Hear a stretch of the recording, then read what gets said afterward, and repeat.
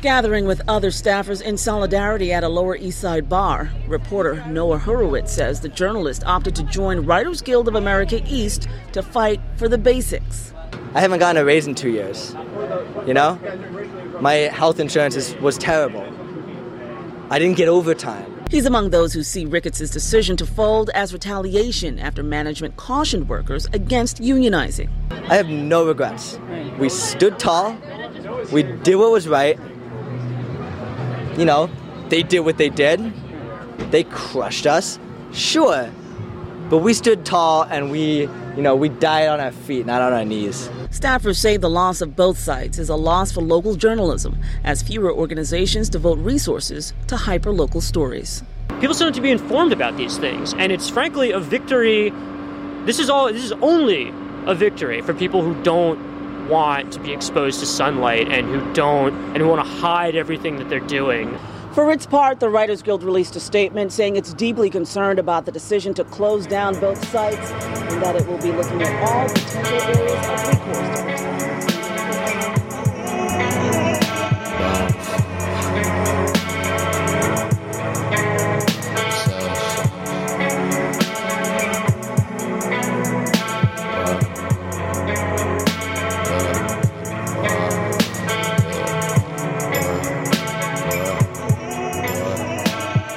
Hello, everybody. It is November 16th, 2017, although when this airs, it will probably be, I don't know, the 19th or something like that. Who gives a fuck?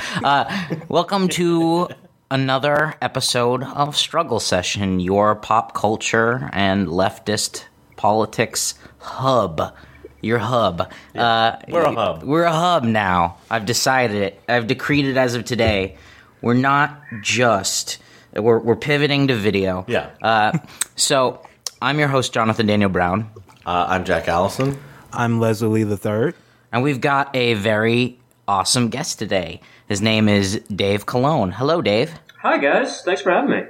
Oh, our pleasure, our pleasure. And Dave is, what's really exciting is that he was with I mean, it's not exciting, it's actually fucking awful. Dave was an editor at Gothamist, which was merged with DNA Info after it was purchased by a Trump-supporting billionaire, an asshole by the name of Joe Ricketts. His shitty kids own the Chicago Cubs, and one of them is in charge of Nebraska, and now he's attacking reporters for trying to unionize. So, what birthday did they receive Nebraska and the Cubs for, is my big question. Because those are big gifts. I mean, like, is that like a 21 or is that 18? Like, when do you receive They're like older. They're weird. They're older kids. It's, Yeah, Ricketts is 76. Your parents stop buying you gifts when you're that age. Right. It's pathetic. Yeah, I'm not receiving gifts from my parents anymore, but these kids have received the Cubs.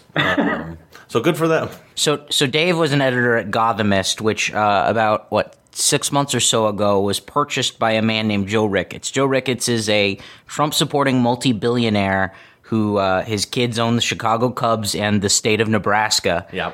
And he got rich, I believe, from Ameritrade, although I'm sure it came from like a nice $2 million loan from his dad or something. Right. And so a few months ago, he bought this website, Gothamist. He owned another site called DNA Info. And the sites barely had anything to do with each other except for the fact that they were locally based journalist outlets. They were journalist outlets based not on, Trump and Mueller and Russia and whatever fucking shit you see on CNN every single goddamn day. It was actually like on the ground reporting about things happening in communities. And so Gothamist had a bunch of spin-offs like LAist and SFist, and they covered countless cities. And Ricketts, as soon as he bought the paper, correct me if I'm wrong, Colon, but correct me if I'm wrong, Dave. I can't call you by your last name. Cologne. I don't. It's Cologne. I said Cologne. And also let's use Dave. I know. What am I? I'm acting like I'm like a drill sergeant or something. I'm just it's the cold brew. So correct me if I'm wrong, Dave, but the first thing he did when he bought Gothamist is he deleted every article making fun of him. So that did happen. That the articles about Joe Ricketts that were on Gothamist and maybe Chicagoist, I forget, were deleted, but they weren't deleted by him. It wasn't like he, went and told our bosses at Gothamist, you got to get rid of these. They did it on their own, which was weird and like not a great sign of things to come. They and then the only way that they got caught was they didn't delete the tweets that promoted. Oh boy. So I think that like whoever, Brendan O'Connor or whoever from Jezebel, just like searched our Twitter for Ricketts and found these old links, and they were dead, and it was like, so he deleted these, and yeah, like Jake Dobkin and Jen Chug, the founders of Gothamist, were like, well, we don't cover Joe Ricketts, and people were like, fuck. This is like a bad, Yeah. Like I don't remember why they did it to begin with. It was before I got there. I'd only been there for about a year, but just the fact that it happened, and we then asked them afterwards, what's going to happen if he wants if he does want things deleted, or people want things deleted, or you can talk about it with us, or are we going to say no, or we're going to. And, like, none of the answers were anything close to satisfactory. It was always, like, they would just tell you what they thought you wanted to hear, but in, like, a very bad, in a way that you were like, I don't believe this at all. Yeah. Now, I've been told that it's actually pretty shockingly common that when outlets transfer power from one owner to the other, a big part of facilitating the sale is, I'll delete this stuff that makes you look bad if you want to own this. And like, I've heard that like this is becoming, a bigger and bigger problem in the digital age where you don't have, the physical media to essentially have proof that these things ever existed. But in the internet era, they just kind of go away forever. So Gothamist, they did it themselves to facilitate the sale. And I then guess that they thought they were going to make him happy with it. Like he probably didn't know they existed. It was so weird. That is weird. I mean, he's 76. It was an offering taken to the mouth of the volcano, is what you're saying. Basically. Right. Yeah. Right? Yeah, I think that, whatever, you're nervous, you don't want to screw up the sale, but also, either don't do that, or don't be so sloppy that somebody just searches Ricketts. Right. Well, it's an easy... It's an easy trade. You get multiple millions of dollars, and all you have to sacrifice is your integrity. Yeah. There's also that's not fair. That's not fair, JDB. The actual people who deleted the articles didn't receive any kind of money whatsoever. Right, that's true. The company that received any money. So let's go ahead. Let's move ahead on the timeline here. Past. Yeah. So we owned it for about six months? Not that long. Less than a year. And I would say maybe like 9 or something. I remember it happened in February because I was at a funeral when the site was when the sale got announced. Oh my god! Well, that turned out to be one long funeral. Yeah, very long. It was fucking terrible. And when you found out that this guy Joe Ricketts, who likes to write blog posts that his assistants transcribe for him about why single parenthood is evil. Why Trump is a good president. Yeah. Why did this guy even need to buy news websites when he's got such an interesting publication outlet of his own? Yeah, the Joe Ricketts blog is all the news you need. I mean, so Joe Ricketts did one great thing with DNA Info, because apparently he really did have like a whole thing about, I want, down the middle, objective, local news journalism. And he did one really smart thing, which was he showed up like every billionaire does with just a, Brinks truck full of money, backs it up to all of these like veteran editors and reporters, and he's just like, build whatever newsroom you want. I don't care. This is, you know this better than me. And so for a really long time, like there were all of these like, veteran, really just experienced, hard-nosed people who were like, great, we get to do all the borough reporting that, the news is pulling back on and the Post is pulling back on and the Times is totally retreated on.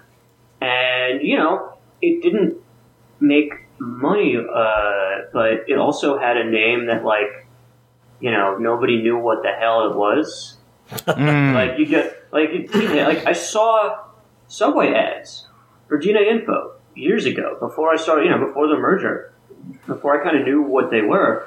and I was just like, what the fuck is this? Like, what? This is some what? When I first read all the stories about the sites getting shut down, I thought DNA Info was like a place that you find out like what kind of breed your dog is. Right. I had known about all of the Gothamist sites. I read LAist every single day. Yeah. But I had never heard of DNA Info, and like I didn't actually know that when this dude Ricketts bought Gothamist, he had merged the sites. I had never even and I looked up DNA Info, and I mean, it doesn't. It looks like that these sites, besides being locally based, or at least about local information, I could not. Like, they bear very little resemblance to each other. Even though in reading about it, it does seem like DNA Info did have like a very valuable purpose. Maybe like a little more wonky than the articles I read, but yeah, it did seem like it's a strange merge to begin with. It was, and it was like, so they were doing their thing, and they were, very, very local, granular reporting, going to community board meetings, doing shit like that, and then there was us, and, like, Gothamist had this name that everybody recognized, and Ricketts, in a number of ways, like, wasn't able to make money with this, and, people at DNA Info could probably speak to it a little bit, more as to why that was, but definitely part of it was, like, your name was DNA Info, and you were just run by this guy who, like, thinks he's really smart when all he did was give other smart people a bunch of money. Right. And Gothamist, on the other hand, small, scrappy, essentially underpaying everybody that worked there for an incredibly long time. And so Ricketts was like, oh, Jake and Jen, you guys know how to make money doing this, without kind of understanding that their secret to making money was ripping the staff off. Yeah, like, and to be fair to the staff, and like, when I got my job there, and they were like, we'll pay you $42,000, and I was like, A, this is more money than I've ever made in 10 years of living in the fucking city, which is incredibly sad for me, and B, there was a like, people bought in because we were small and scrappy, and you could write almost whatever you wanted. So like, well, and that's the thing that like does change when big money gets involved. Like, I kind of agree with you. Like, even in my experience, like not in news media, there is an element of banding together and like building something together, but that element gets taken away when there's like a gigantic infusion of money. Like that ethos of like we're all building something goes away when you've built something. Yeah, right, and it.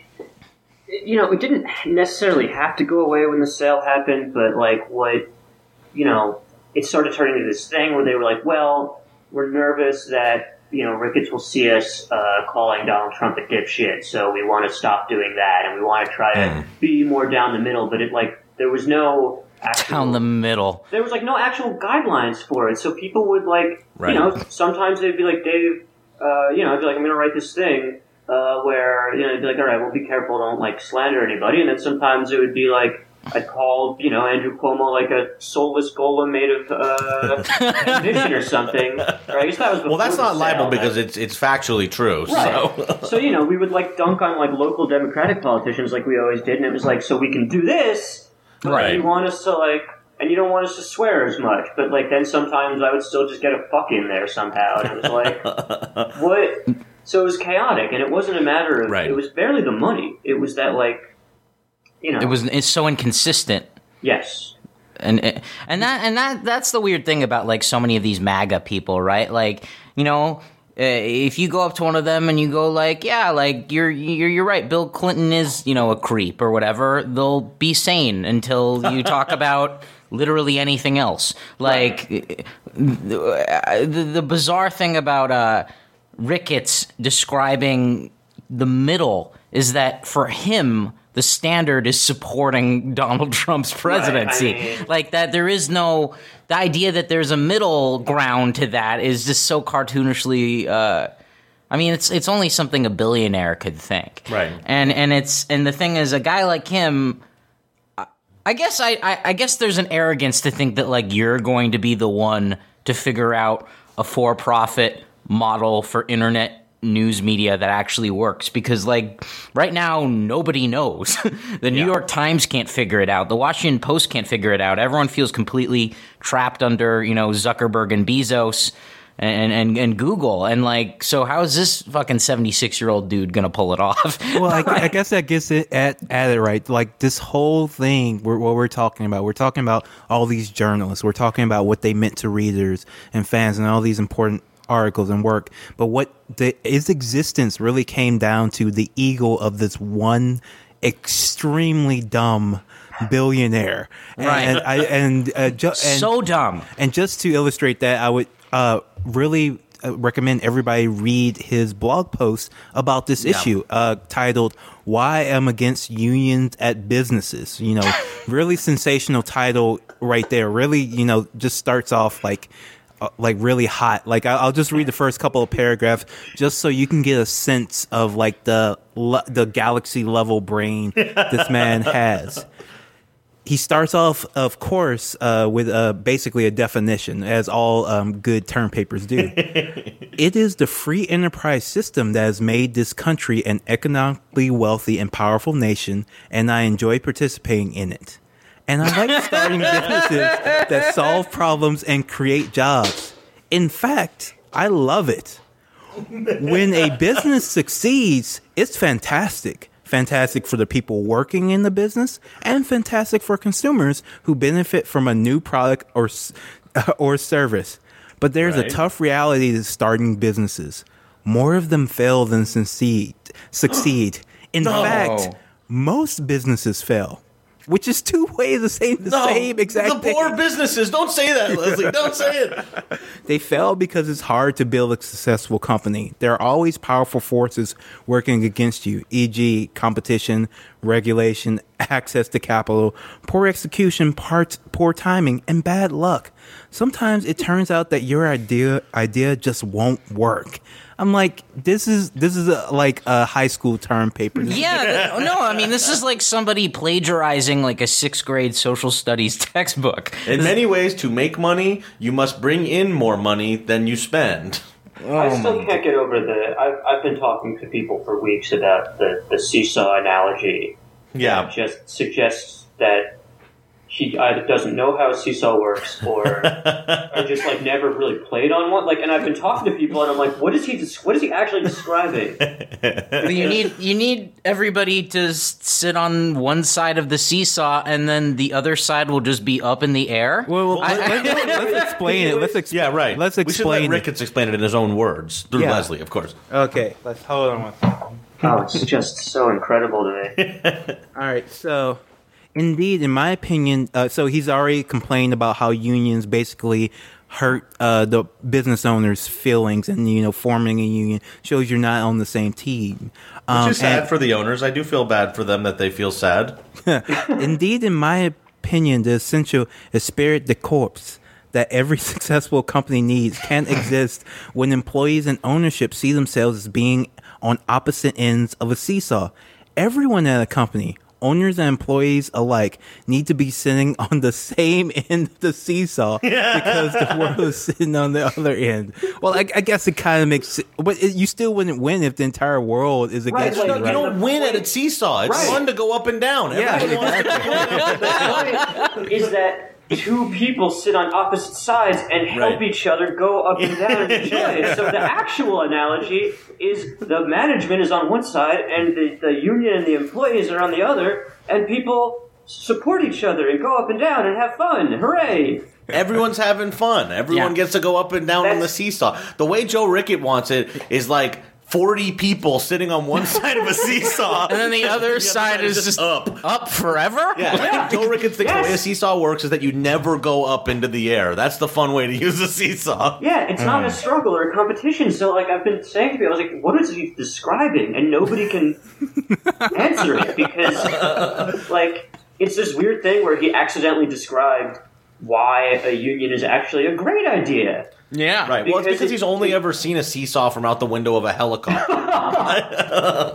and he uses this to, like, obscure, like, the reality of it is, like, he just doesn't like unions. Like, I don't think that the financial viability of DNA Info or Gothamist were, at stake by you guys unionizing. I think his maybe reputation as a right-wing, powerful dickhead was at stake. If anything, his ego was at stake in this, not the actual company or the business. And he is too much of a coward to actually come out and say that publicly. Oh, yeah, no, I mean, this was, everybody we have been saying, and it's true, we never even got to make an offer. Like, we never got to get a look at the financials, we never got to sit down and say, and everybody loved working there, so nobody was going to go like, what we want is $100,000 in gold-plated pensions, and, all elective plastic surgery will be covered for free under our healthcare plan. Like, although I do think that everybody should have that. Yes, obviously everybody should have that, but like we weren't gonna. That wasn't gonna be our first ask. And so yeah, I mean, I think that he did this. He will never say out loud because he could, I guess, get in legal trouble for it. But like, yeah, he obviously shut us down. Right. As a, just a clear response to our overwhelmingly positive pro-union vote. That's really interesting that you guys hadn't even made an offer yet. Because it was a week. that really just throws completely in the face like any argument about this being like a financial or existential liability for them. Because I've been trying to do some work with like some unionizing out here in Los Angeles, and what I've been finding this kind of. There aren't really like that great rates for digital yet, like built in with the unions. And that's not a knock on the unions. Like they're just, so I guess my point that I'm trying to make there is that most of these companies, it is not an existential threat to them because there don't exist like insane minimums for digital content yet.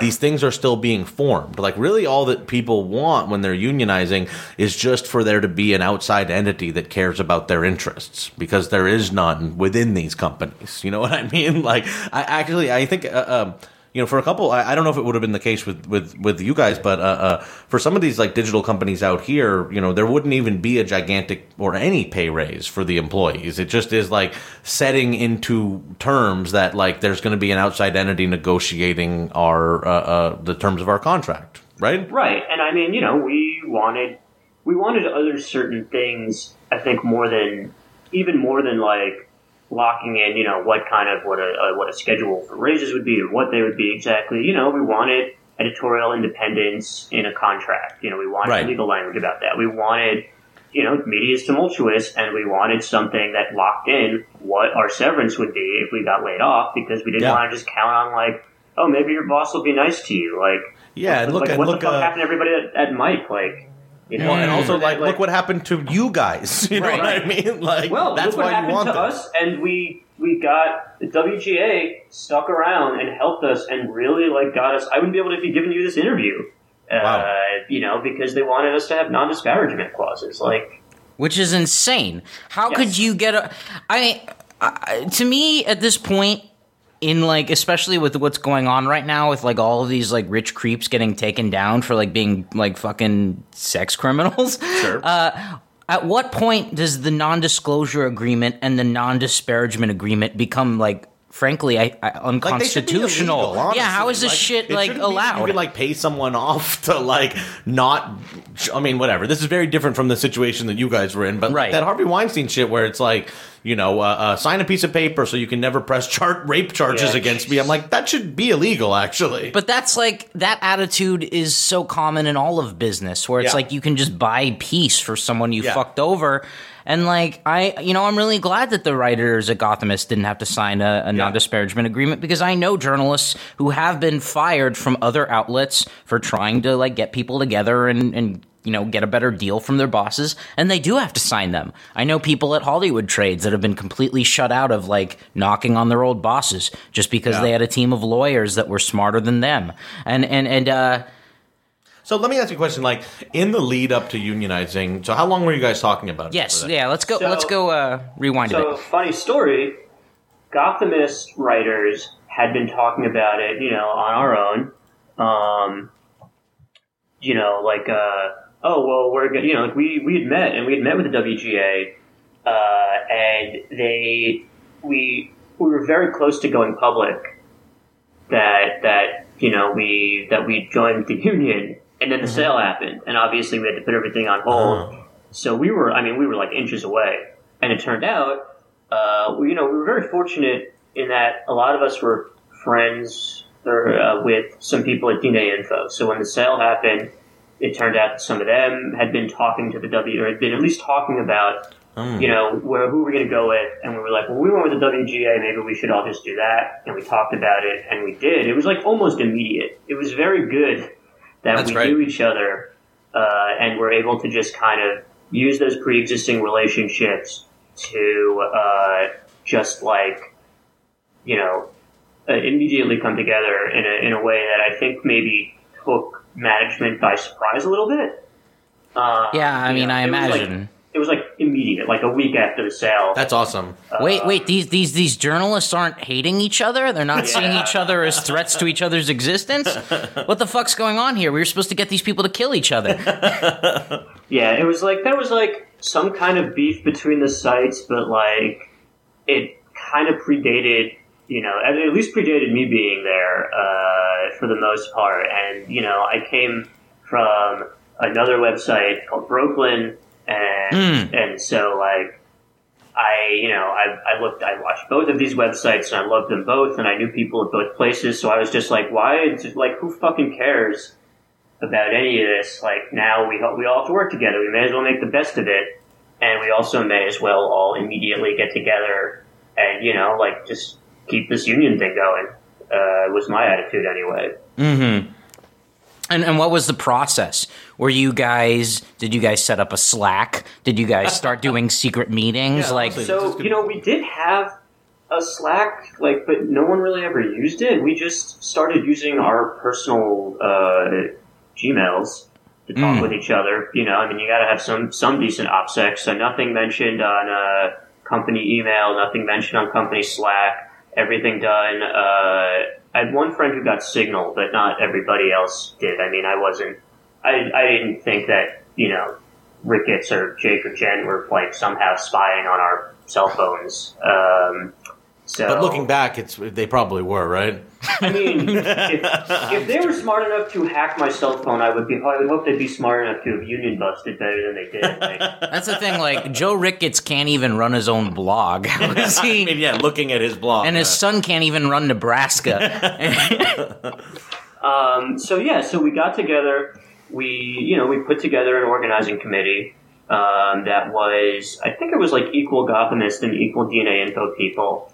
And we just started meeting with these the WGA organizers again. And this is the WGA East, correct? Yes, yeah.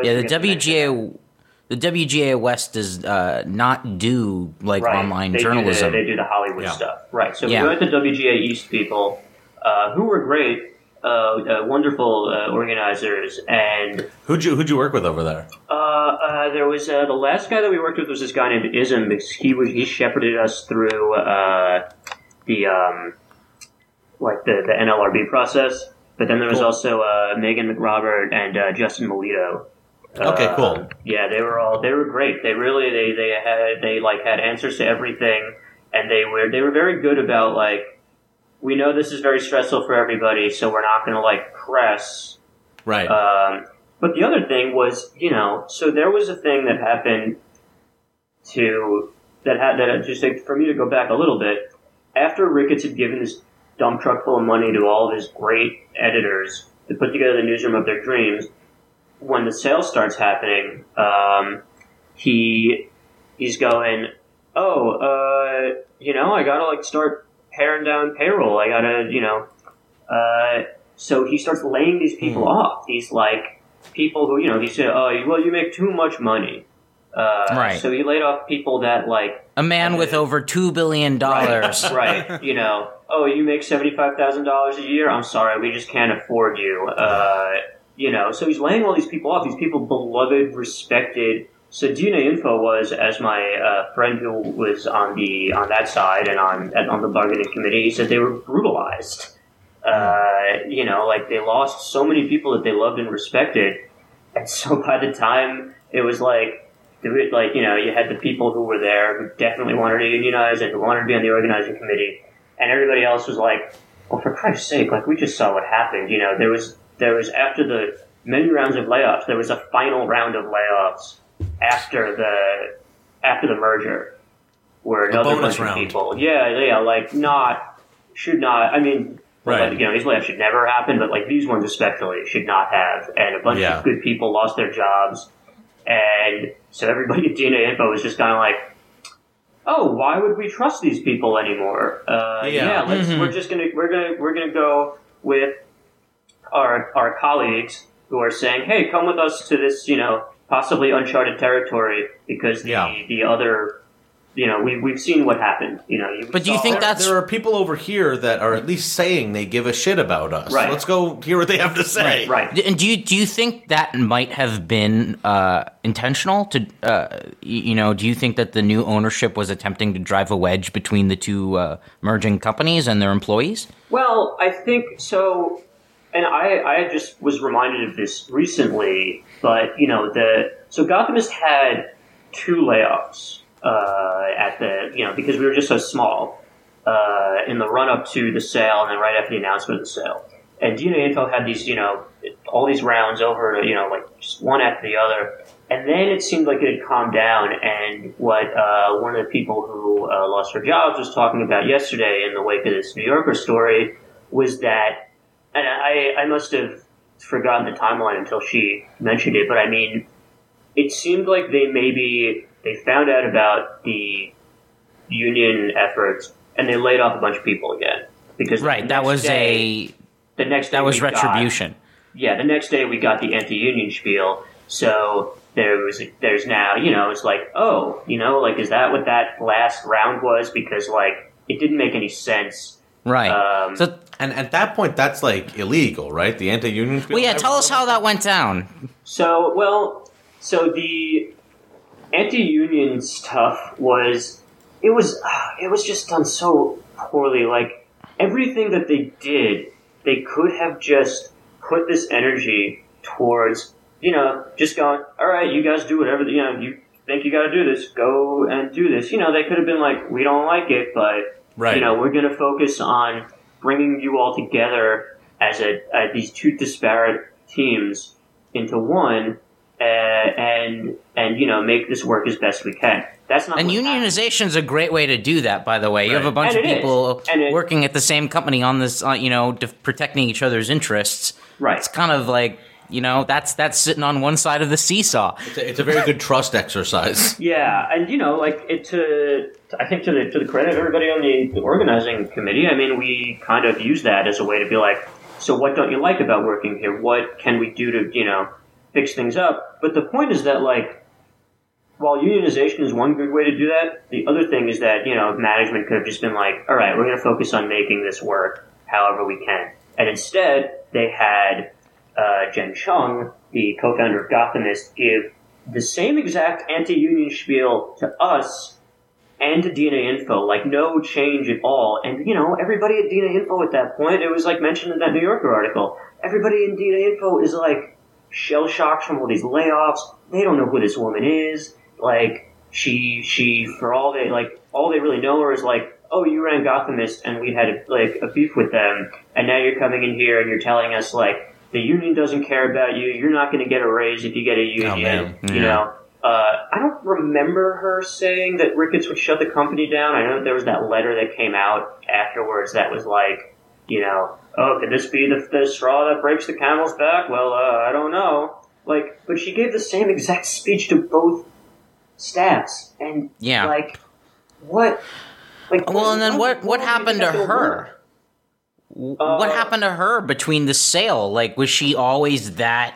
I mean, you know, was she always such a hardliner on her employees, or did that change after the sale? Did the money corrupt her, or was it just like that? It's, you know, the money corrupted her. I think that her and Jake were just doing what they thought they had to do to keep this company alive. And it's not to say that, you know, Jake's subsequent extremely personalized union busting is okay by any means.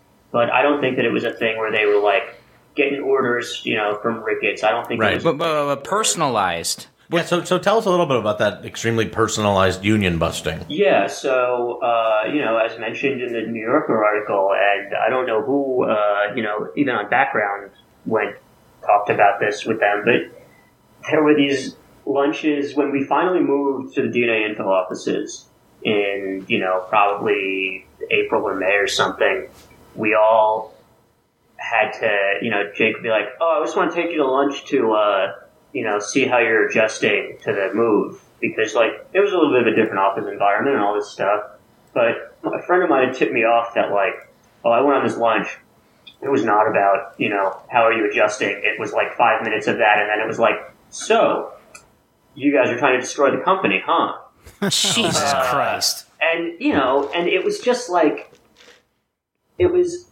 So I the first time he was like, "Hey, dude, I want to take you to lunch." And I was like, "No, I'm adjusted, man. I'm just want to do my work. Please leave me alone." Because also I had never dealt with Jake before this. He wasn't my friend. He wasn't right. So then again, the next day or something, he's like, "So you want to get lunch?" And I was like, "Oh my god, fuck, we really got to do this." I knew it would not end well because I have kind of an anger problem. I knew it would not end well, and he takes me Join out. the club. Yeah, he takes me out, and we're sitting there, and he's giving me the whole anti-union spiel, but he's also trying to drive a wedge. I think he didn't understand how well people knew each other, so he's telling me about oh, this person from DNA Info, they always talk shit about Gothamist, and I just kind of sat there and I was like, that person is my friend, and we've known each other for longer than I've even worked at Gothamist, so I don't care. You'd be like, don't let this, leave the room, but this person said, I was like, Oh my I'm going to let this, I'm immediately going to tell people that you said this to me. So ostensibly, he was using Mean Girl techniques to try to union bust. Yeah, he was just trying to divide everybody, and then he also was saying oh, you guys are gonna ruin. Ricketts is gonna. I guess he was right. Ricketts is gonna shut everything down. This is the kind of guy he is. But they sold it to him. Yeah, I know. And he also was using his appeal of I can email this to you guys. He wrote a blog post that was because he had that Ask a Native New Yorker column, and the blog post was that one of them ended with literally a call for all digital media shops to unionize. And my god, he was talking to me, and he was like, "Hey man, that I'm super left wing. I'm probably more left wing than you are. You don't even know. But I just want you to you guys gotta give it a few months." Put it aside, let us show Ricketts that we're making money, and I was like, and then what? And he was like, because if he's ideologically opposed to unions anyway, and he was like, but then maybe we can and he was like, maybe we can do some stuff for you guys in the interim, and I was just like, no, I'm not, I don't know, I don't trust you, and it turned into this whole thing, and it was getting more and more tense, and I literally, after dessert, but before the bill came, got up, shoved my chair, and I was like, I'll see you at the office. I can't take, I left him in the restaurant, and I came back to the office by myself, and people were like, where's Jake? And I was like, well, I kind of He's still at Per Se. Yeah, I kind of just stormed out of the lunch. Good for you. With my boss. I mean, it was, I did it, and I felt really good, and then I was like, fuck, I really just, ditched my boss very angrily, but at least everyone got fired, and not just you. I know. Well, that was for a little while. I was like, they are definitely going to find a way to fire me now. But everybody got these, and everybody to different degrees was leaned on in a way that he always included the thing I think about you know me, I'm super left wing. I'm your buddy Jake. But he made people talked about being uncomfortable. Yeah. That's what a lot of rich liberals do, is that they'll try to out left you using usually some kind of identity or some kind of I really care about this marginalized group, so that's why I can pay you less. And I think that hold on, maybe we'll just wait for that. Hold for sirens. Oh, sorry, yeah. No, you're in New York City. I get it. Yeah. I also think that with stuff like him talking about how left wing he is, how left wing you are doesn't matter unless you can, like, when it comes time to put it into action and you don't do it. You know what I mean? Yeah, like you could have a fucking like Che poster in your in your house. I don't give a shit. What does it mean to say that you're left wing if when push comes to shove you don't act in that way? It doesn't matter. You know what I mean? Right. And it's hard. I'm not like it can be difficult to live up to your own ideas for the world, but like this was like a massive fucking failure. I mean, I'll also say that I'm like, it'd be one thing if he's just like stuck in a terrible position, believes these things, but like knows that the whole website will get fucked. It's another thing to like personally take people out and strong arm them and try to turn them against each other. Fuck that. Yeah, he didn't have to do that. Like, he could have just like stood idly by and been like, this isn't going to work out, but hey, best of luck to them, you know? Or actually, the best case scenario would have been if he was like, I'm with you guys, fuck this shit, like, let's get you unionized. Yeah, that's the weird thing. He got his payoff. Like, they got a lot of money to sell the website, so why were they still acting like... I've never understood that thing when, like, a CEO sells a company and then they're still kept on, usually in the interim for a few years. It's so weird. It's like a high schooler who graduates and then keeps going back to the school. Yeah.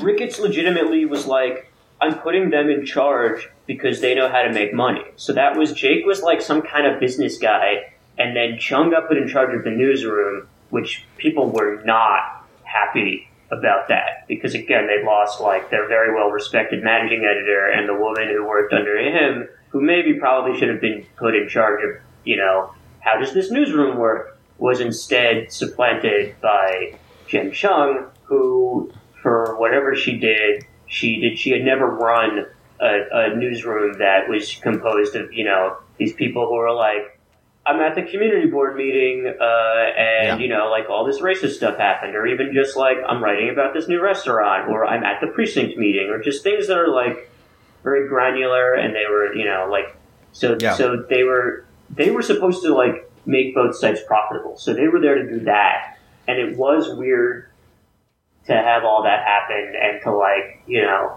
in a way where it was like, they were like, don't treat this as, you know, like they would tell the DNA info people, like, you know, I don't treat this as like an invasion by Gothamists. It was like, well, we sit in all their old seats in this office, and the person who co-founded Gothamist is like the news director now. So like, we have literally invaded, but don't think of it as an invasion. You know, don't tell them that it's not at least a little bit of an invasion, you know, like, I got it. Like, we did very different things as websites, and so to, you know, to sort of like put us all in one office and be like, you're not competitors anymore, but you write about the same things sometimes, and sometimes literally both, like, two reporters from each website or one reporter from each website will be at the same thing, and you'll both write about it. But you're not competitors. Don't worry about it. Yeah, it's weird. Sometimes we will put you guys in a fist. You'll have to have like a fist fight with each other, where only one of you will be able to keep your job, but you're not competitors. Sometimes we will put you in a dome, ask you to beat each other to death.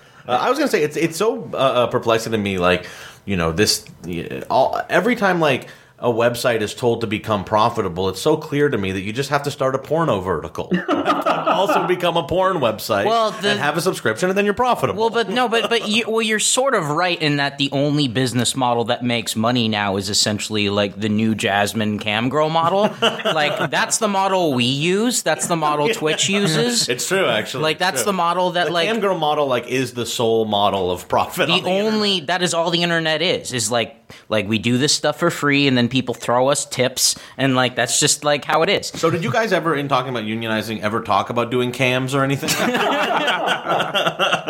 It never came up. You know, we like I said, we never really got that far after we won. So it was So you guys you won on the 27th, and like, what's amazing, by the way, is that like we're starting to already see like the LA Times is beginning a unionizing push because they're dealing with Tronk's bullshit. Shout out Matt Pierce.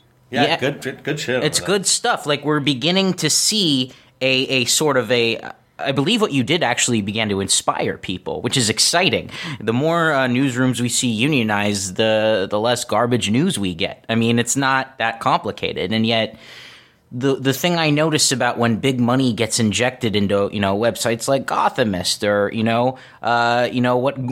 what the shell of Gawker is now under Univision money is that it all the local focus is not of interest to major advertisers. Period. Like the only thing they care about is major national news. So all of a sudden, websites like LAist, Decifist, and Gothamist, they cover things that don't cover 400 million people. So why should we give money to that? As everything gets cheaper and cheaper online, the scope gets bigger and bigger, and it's very. Shouldn't it be the other way around? I don't really understand why, for some reason, big money means less local coverage, but it does.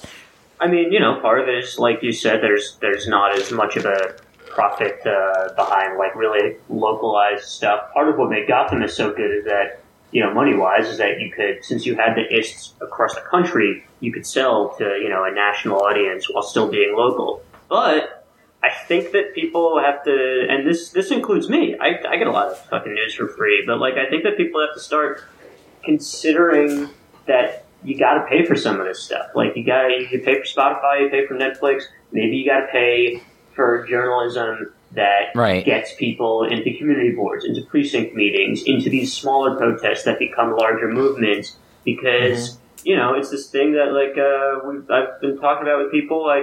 Facebook and Google control the entire ad market. So you think you're getting it for free, but you're the product, man. They're just harvesting all your data. So wouldn't it be better to have a system where you paid for it and everybody was like, oh no, we don't use cookies to track your every move on the web. I don't even know if that's technically the right way it happens, but we don't track you everywhere. We don't it's know more than just cookies now, yeah. Yeah, we don't know everything about you down to the schedule when you take a shit because we don't have these weird malware stuff on our websites. You just pay us and we, reward you with the news that you need and want. Well, that's an interesting thing. I remember a few years ago before I quit Facebook, I had this moment where I was freaking out to my mom on the phone about how I shouldn't have dropped out of college. And then I immediately logged into Facebook and it said, thinking about going back to college? And I went, fuck this shit. But I realized, how much happier I'd be if I spent, $5 to $10 a month and had a social network that was free of tracking and ads and blah. But the reason it doesn't exist is because it literally goes against the interest of these social media companies. They don't want you to pay to not have the ads. They want you to get all the ads. They want you to be inundated in these feeds. Right. And so, the whole website's just a commercial now. And the same thing with Google News. There was that huge scandal with Barry Lynn and the New America Foundation and Anne-Marie Slaughter with Eric Schmidt, the CEO of Google, basically saying, if you keep covering Google's monopoly, we'll cut off your foundation. And you go on Google News and you look up that story, it's buried. We have, over the last few years, for some reason, entrusted so much of how we see the world into the hands to Mark Zuckerberg. Well, I don't even think I'm not sure he even sees the same colors I see when he looks. I don't know how this man's brain works at all. I got a pitch for how maybe local news could work. What about you just hide it in something that seems like national news? If they were here are the events that in Los Angeles that Robert Mueller is investigating this weekend. Robert Mueller is investigating Trencher's sandwiches in Echo Park because they have a new lunch special. Yeah, Oktoberfest is on, and Robert Mueller is on the case. Robert Mueller is at a city council meeting to discuss zoning. I think I could be wrong in that people haven't tried it before with the subscription thing, but I know the demand is there, and I know because, like I said, I started on a much smaller website that would Brooklyn, yeah, Brooklyn, and I started there as the events editor, and people wanted to know what's going on in Brooklyn that I can do that's cheap, and we never made people pay for it, but maybe people would pay $5 a month to get our view on things, maybe it's just it's a thing where I'm standing on a cliff and I'm well, somebody has to jump off the cliff and see what happens. Yeah. It's interesting. It's almost as if we've been trained over the last decade or so to seek viral spread for everything that we make online. Like if it doesn't get, at least 15 million hits, or if it doesn't get this many clicks, then it's worthless. Yeah. Right. But what's weird to me is like, okay, so I was an actor for a while, and like I was in some stuff that millions of people saw, but I got paid jack shit for it. With this podcast, we get a few thousand people who listen, and then we get a few hundred people who pay, and like that. I would take that any day over millions of people watching something I've done and nobody fucking paying me for it. I don't get it. I guess I agree with you, like that. I think that if local news is going to take hold again, it kind of has to start with the local people from these places. You know what I mean? Like, and I think that you're right, actually. That I think people won't even notice, but like they're gonna start wishing that they had those lists of things to do every weekend. You know what I mean? And like people are gonna start missing this in their lives. Well, it's not just the lists of things to do. No, but I think that's where it starts from, right? And then I think that like grows, and they're like, I don't know anything about like I used to go to LAist, and like I would go to see like what was going on this weekend, and then there'd be an article about like what's right, the city council meetings. Like I think this will grow in people like missing that, and then I do think you're onto something, Dave, with like maybe people are just be willing to pay a small fee, and maybe you just hyper focus smaller audiences who are more passionate and more willing to hand over a little bit of money. Yeah, because the idea of paying for a podcast would seem like ludicrous like 3 years ago.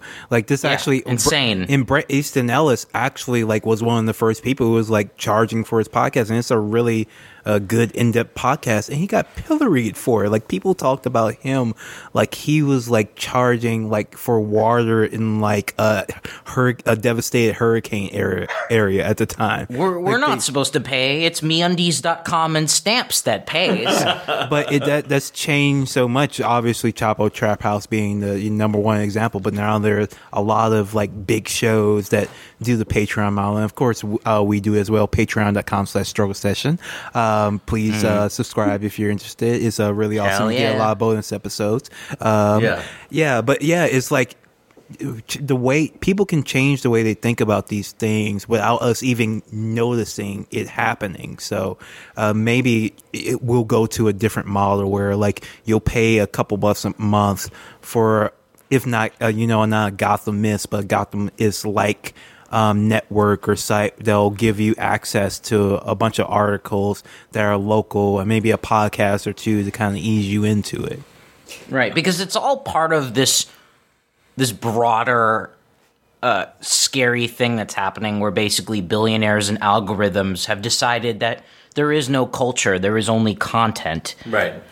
And because everything's just content, it doesn't matter what the content is. The only thing is, or who makes it. The only thing that matters is who controls the platform. Right. And so guys like Ricketts know that, and they can take their business models and they can start a million different websites that all use the same, never-ending scroll feeds and use the same, mobile-friendly gimmicks and pivots to video. But in the end, like, people are gonna fucking realize that they're missing a bigger picture about the world, and the internet isn't giving it to them like it used to. And I think that we're witnessing a generational shift in that, and I think Patreon's just an element of that. I think that people are smelling bullshit these days. And I'm not sure if they know what that bullshit is yet, but I think everyone's nose is perked up and they're smelling bullshit. And I think people are, Chapo's a good example of it, but there are other podcasts. I think that the model is going to move more toward that. Like people sort of curating on their own what things they're taking in by what they pay for. And, maybe this is a way, in some small way, to wrest the media back from corporate interests. And the only way we can do that is together. You look at something like WNYC around here. People, you don't have to pay to listen to it, but so many people. I mean, right? I mean, the NPR model works. A WNYC tote bag around here, like people like giving their money to it because they do good work, and they're committed to it, and they're committed to like informing people around New York City what's going on, and not even in the city, like what's going on in the world. So I think that there will come a time, like you guys were saying, when people are going to start paying for this shit, and I can't wait for the day. Well, and that's the thing. If people want to like like our NPR station, our local NPR station, has like lately been taking like a lot of like ads from like the Koch brothers and the Walton Family Foundation, all these billionaires. But that is like a byproduct of essentially our capitalist system kind of going out of control, where like not even the money, they get a little money from Congress, they get the majority of money from listeners like you, viewers like you, the Betty White PBS model. But then even like things are so expensive nowadays that like they still have to reach out, and that affects their coverage. And like the NYC thing is interesting because I don't think they take corporate money. I correct me if I'm wrong, but I don't believe the WNYC station does that. I believe it's purely like government and local funded. If I'm wrong, cut all of this. I'm an idiot. I'd have to look at their donors. I think that they do get some instances where like some fucking rich guy like cuts them a big check. Because that's a way that they're less threatened. They were less threatened by the whole thing when Trump was gonna cut public radio funding. I was talking to my friend who worked there, and I was like, "Are you guys worried?" And he was like, "At WNYC, no, because we have all these fucking rich people who donate all the time." Yeah, hashtag resistance libs types. Yeah. But people are good for them. They support this quality local journalism. He was doing, but he was saying other stations. If you're in Tuscaloosa and you're the local NPR affiliate, that's really you're fucking fucked. bad. Yeah. Because you don't have these rich people who want to get their name on a list of thank you things where they have all those ridiculous inner circle, diamond, platinum donors, all that shit. Yeah. And you look in the program and you're like, well, you gave them $250,000 so you could get your name under that? But that's what rich people do. It's weird. I go to the synagogue I grew up at now and then, and I'll just they got a wall of names filled with rich people who throw stuff in, and they have little buildings named after themselves. It's very rare that you hear about a rich person making an anonymous $2 million donation or whatever. What rich people want is their name on a brick. They want their name etched into a brick, and that's the most that you can ever hope for. So if that's anything, the legacy that they all talk about. We could avoid all this if you had just guys named your union chapter after Joe Ricketts, basically. The Joe Ricketts Local 35. Yeah, God, we should have tried that one. Well, hindsight's 20/20. But this has been really illuminating. Yeah, do we? Yeah, we want to geek out a little bit. He's a wrestling fan. Oh fuck! I gotta go pretty soon. Oh yeah, get my car in. But you guys can stay and talk wrestling. I am. I just wanted to mention one thing before the geek part, because I think it's very important that people from DNA Info and Gothamist have kind of been doing their jobs anyway. Even with that, it's we're weirdly wandering around headless. Somebody drove by and the mayor was meeting with a House of Representatives guy in an empty electronics store in Queens, and she just tweeted about it, and people were like, "Oh, so that's where the mayor is." My other coworker from Gothamist is just watching the MTA board meeting while he's making an omelet for no reason, because he's I don't know what else to do. And he caught the MTA chair on a hot mic saying, I got enough fucking problems, when people were like, hey, can we have some disability access talks? And that's when his response It's so New York. So, everybody's They're doing the just work. doing this shit, and, I'm just beyond losing my job and everybody else not having jobs. I am just so upset for all of the good journalism that was robbed. Right. Yeah. From and the these thing, cities. yeah. And it's important to note, it's so insanely frustrating, and it really is important to note that, what the Gothamist sites were doing was not, it was not opinion-based stuff like us chuckle fucks. It was not commentary. It was reporting. Yeah. It was on-the-ground journalism. Difficult stuff to do. Difficult stuff to do. And we live in an era where it's all been fucking thrown into a blender, where opinions and reportings and facts, and it's all a mess. So you have to really admire the fact that even though everyone's getting laid off, they're doing what they do best. Yeah. I'll say that this whole thing, in a weird way, is bittersweet for me because I really feel for you guys, and I think it's really terrible what happened to you. But also the list the list you guys put together of things to do on the weekend were the only way my fiance ever got me out of the house, and I hate to leave the house. So there's a part of me. Well, don't worry. There's going to be, I just hope you guys are covering all of the guillotines in the next few years. There's a lot of heads are gonna roll. Yeah. Well, let's move on to wrestling then. Yes. So, El, you take over, because remember, I'm the moron when it comes to wrestling here. Yes, you two plebes still don't understand the art. Yes, I'm the Marvel fan of the group, so they both look down on me. It's time for wrestling chat, or as I like to call it, zone out time. Yeah. So, I mean, come on. It's like it's fun. It's so fun. There's rock and roll and hip hop. There's comic books. And then there's pro wrestling. Those are the three great American art forms. If you don't understand all of them, you understand nothing, basically. So I have to have you put together a primer for me sometime. So, Dave, JDB sent me where you told me that you hadn't actually been watching lately that much. So not super recently. It was like a combination of things. Like, obviously, there's my life falling apart. There's the baseball playoffs were happening, and they were incredibly compelling. So there kept being games on like Mondays and Tuesdays.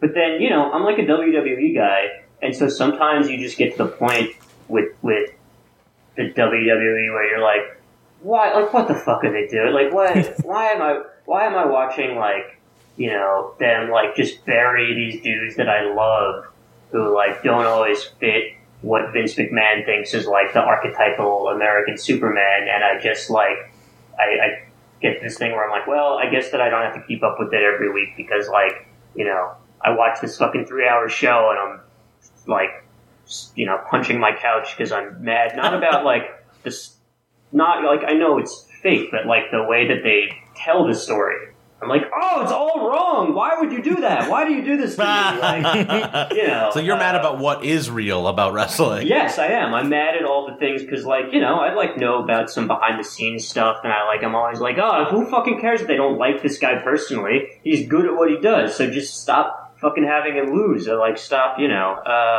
So there's actually a massive crossover between what the average wrestler goes through now, especially independent wrestlers, and what you went through with Gotham as a journalist, because WWE has conglomerized all of professional wrestling, and I actually talk about this a lot on the latest episode of Street Fight, which you can get at their Patreon at patreon.com/streetfightradio, and we basically talk about how there is no union for wrestlers, right? So there's no protection for anybody working for WWE whatsoever. They can hire you and fire you whenever they feel like it, treat you any way they feel like it, and you really can't do anything about it. You're powerless, and it's all at the whim of another extremely stupid billionaire named Vince McMahon. Well, that's not fair. Like, Vince is a dumbass, but it's more like he just has these weird perversions and obsessions that drive him to keep doing stupid things as opposed to being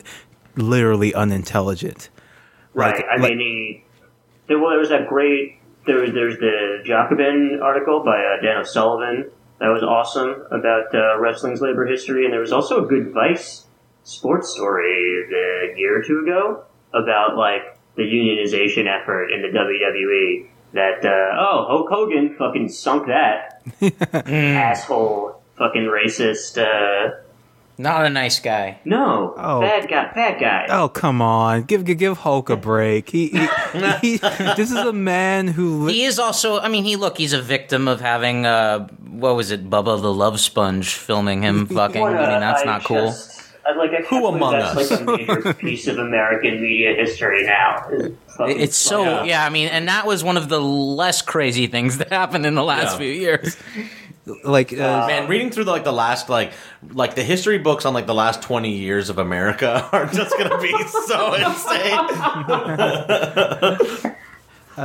So basically, we lost the First Amendment because Hulk Hogan was filmed having sex by his best friend, and I think that's incredible.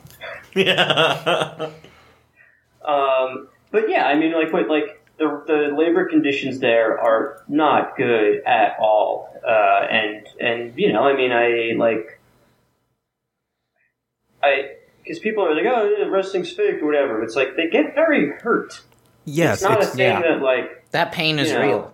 Yeah, like it's and I I'm like I see people also do like I go to a local wrestling at like a VFW hall sometimes, like an American Legion or something, and like it looks like they're having fun. And I get that they're not like not everybody there is like I'm going to be in the WWE, but like it's still very punishing. And so the idea that like in these really big money promotions, and especially in the WWE, you're just at the whims of you have a bad Twitter exchange, and Vince McMahon is like, actually, I don't like where we're going with your career anymore. Like, we're burying you. And it's like, what? That's all. Like, it just takes one weird fucking guy. It's so yeah. Yeah, Dana White does it too. It's right.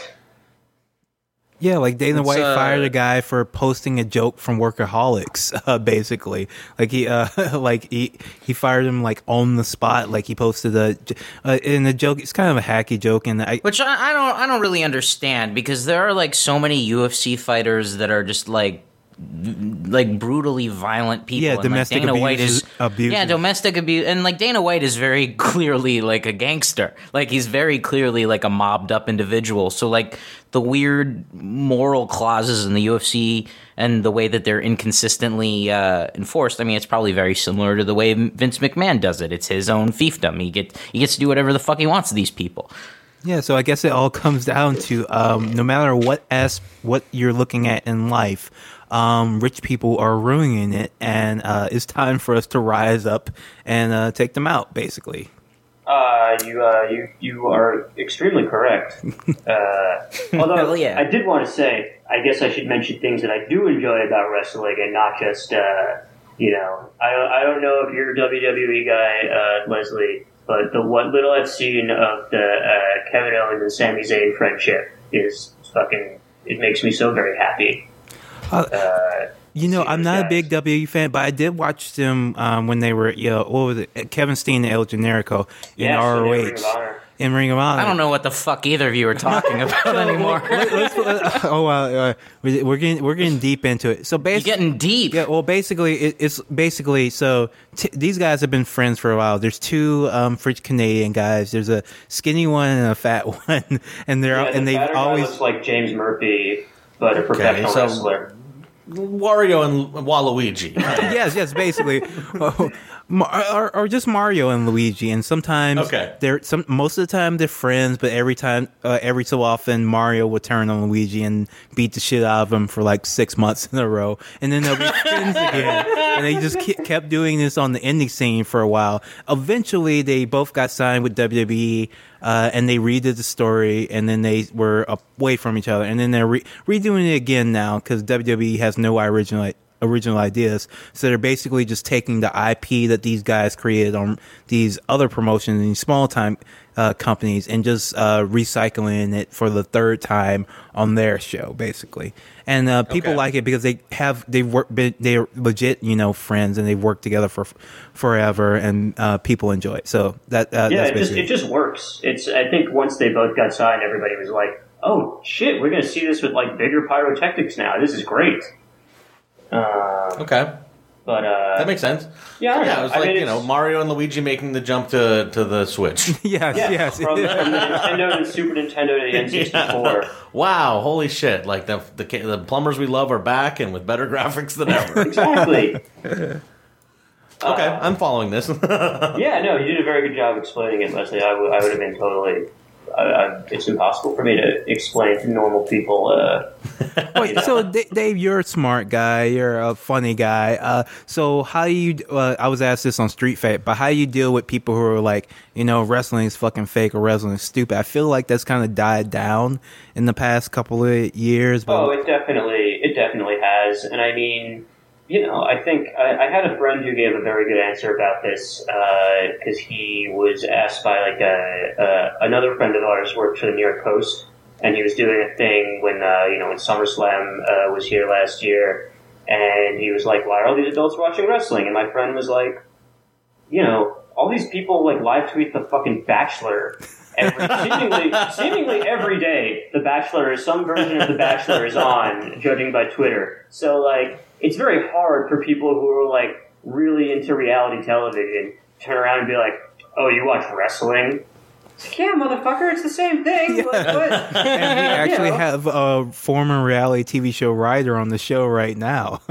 Yes, Oh, there you go. I used to write for Duck Dynasty, so watch what you say. Hey, no, it's you know, you like what you like. No. It's like the era of just, you know, so yeah, I have very few people who are ever like, I can't believe you're doing this. Like, I went to WrestleMania when it was in Dallas a couple of years ago, and nobody, not one of my friends was like, boy, this is a stupid thing that you're doing with this, but like, this is expensive. You're flying halfway across the country to like be the drunkest person in Cowboy Stadium.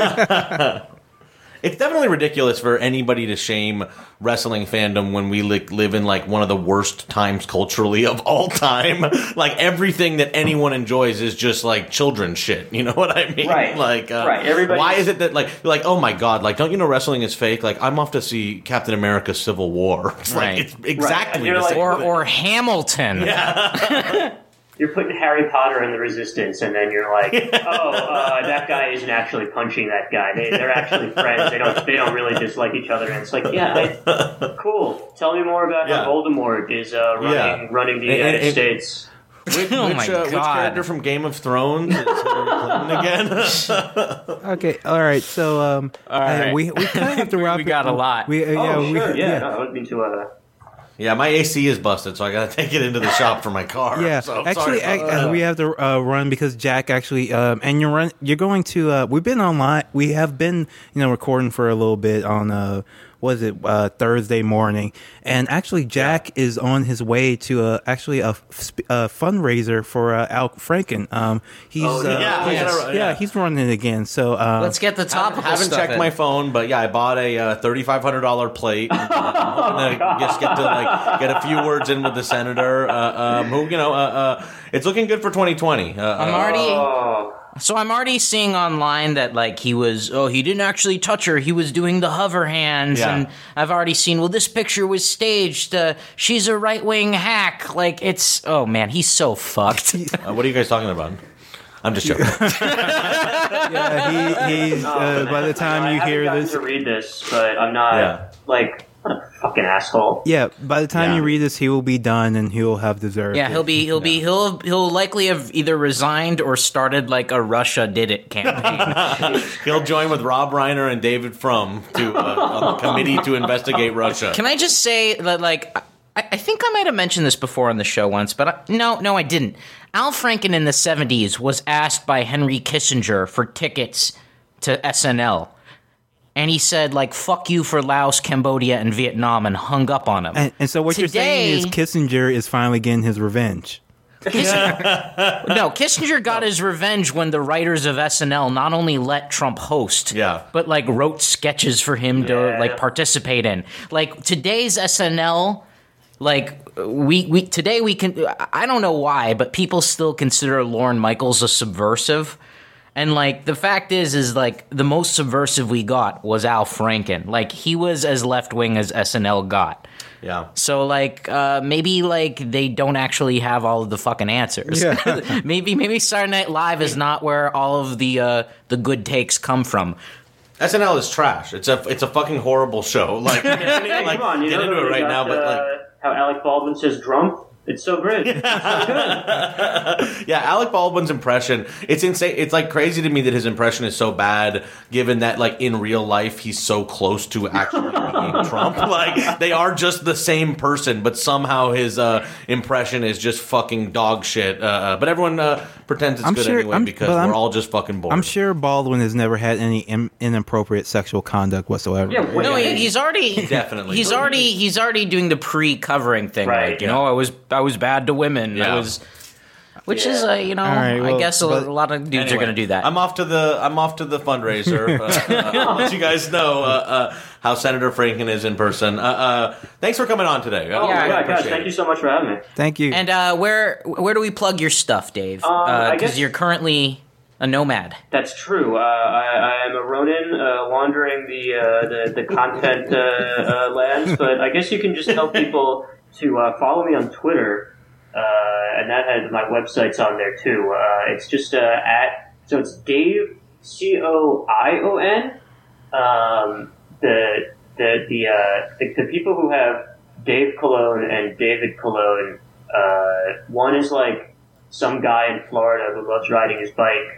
And, more power to it. I love doing that too. But then the other person is like just a locked account that has never tweeted. And I wrote to Twitter once being like, hey, can I have this? Like, can you guys, because this is clearly like somebody just like sitting on this or something, and they have been for years, and they're like, oh no, we can't do that. And I was like, fine, I'll just do that thing where I put a capital I that looks like an L.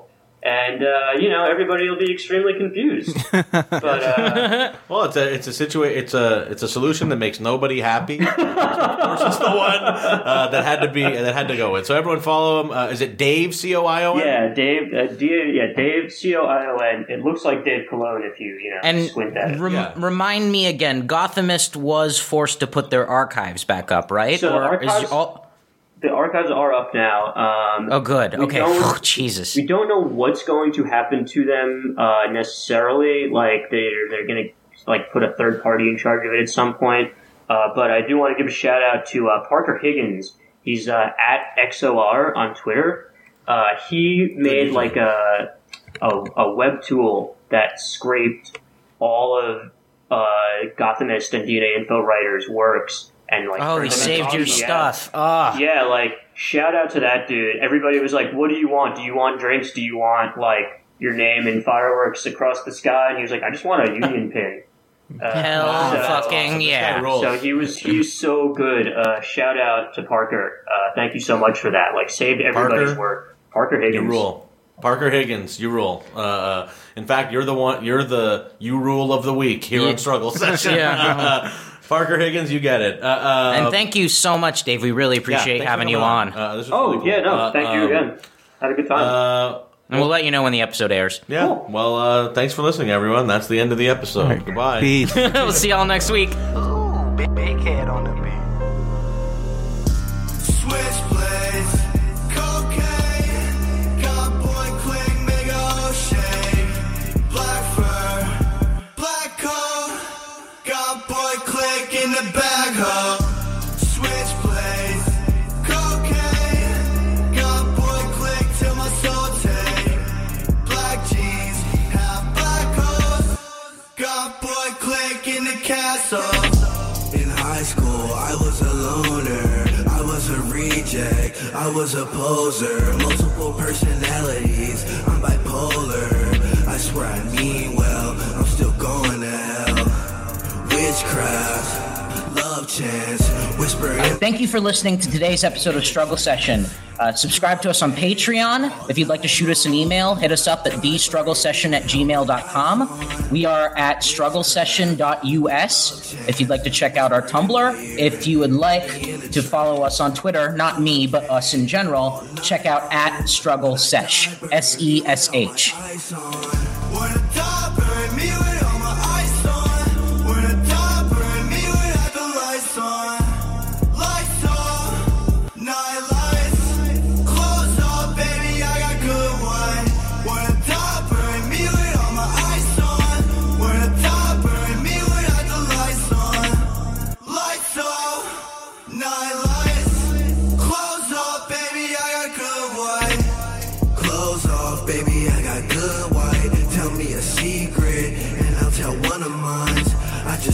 Talk, I don't wanna fight. Ask me if I'm alright. Do you want me to lie? Switchblades, cocaine, got boy click, mega shake, black fur, black coat, got boy click in the bag hole. Switchblades, cocaine, got boy click till my soul take, black jeans, half black hoes. Got boy click in the castle. Like what you hear? Want to hear more? Check us out at patreon.com/struggle session or sesh.plus or strugglesession.substack.com for all our public episodes, commercial free, as well as hundreds of bonus episodes. Thank you to all our listeners for holding us down 5 years strong.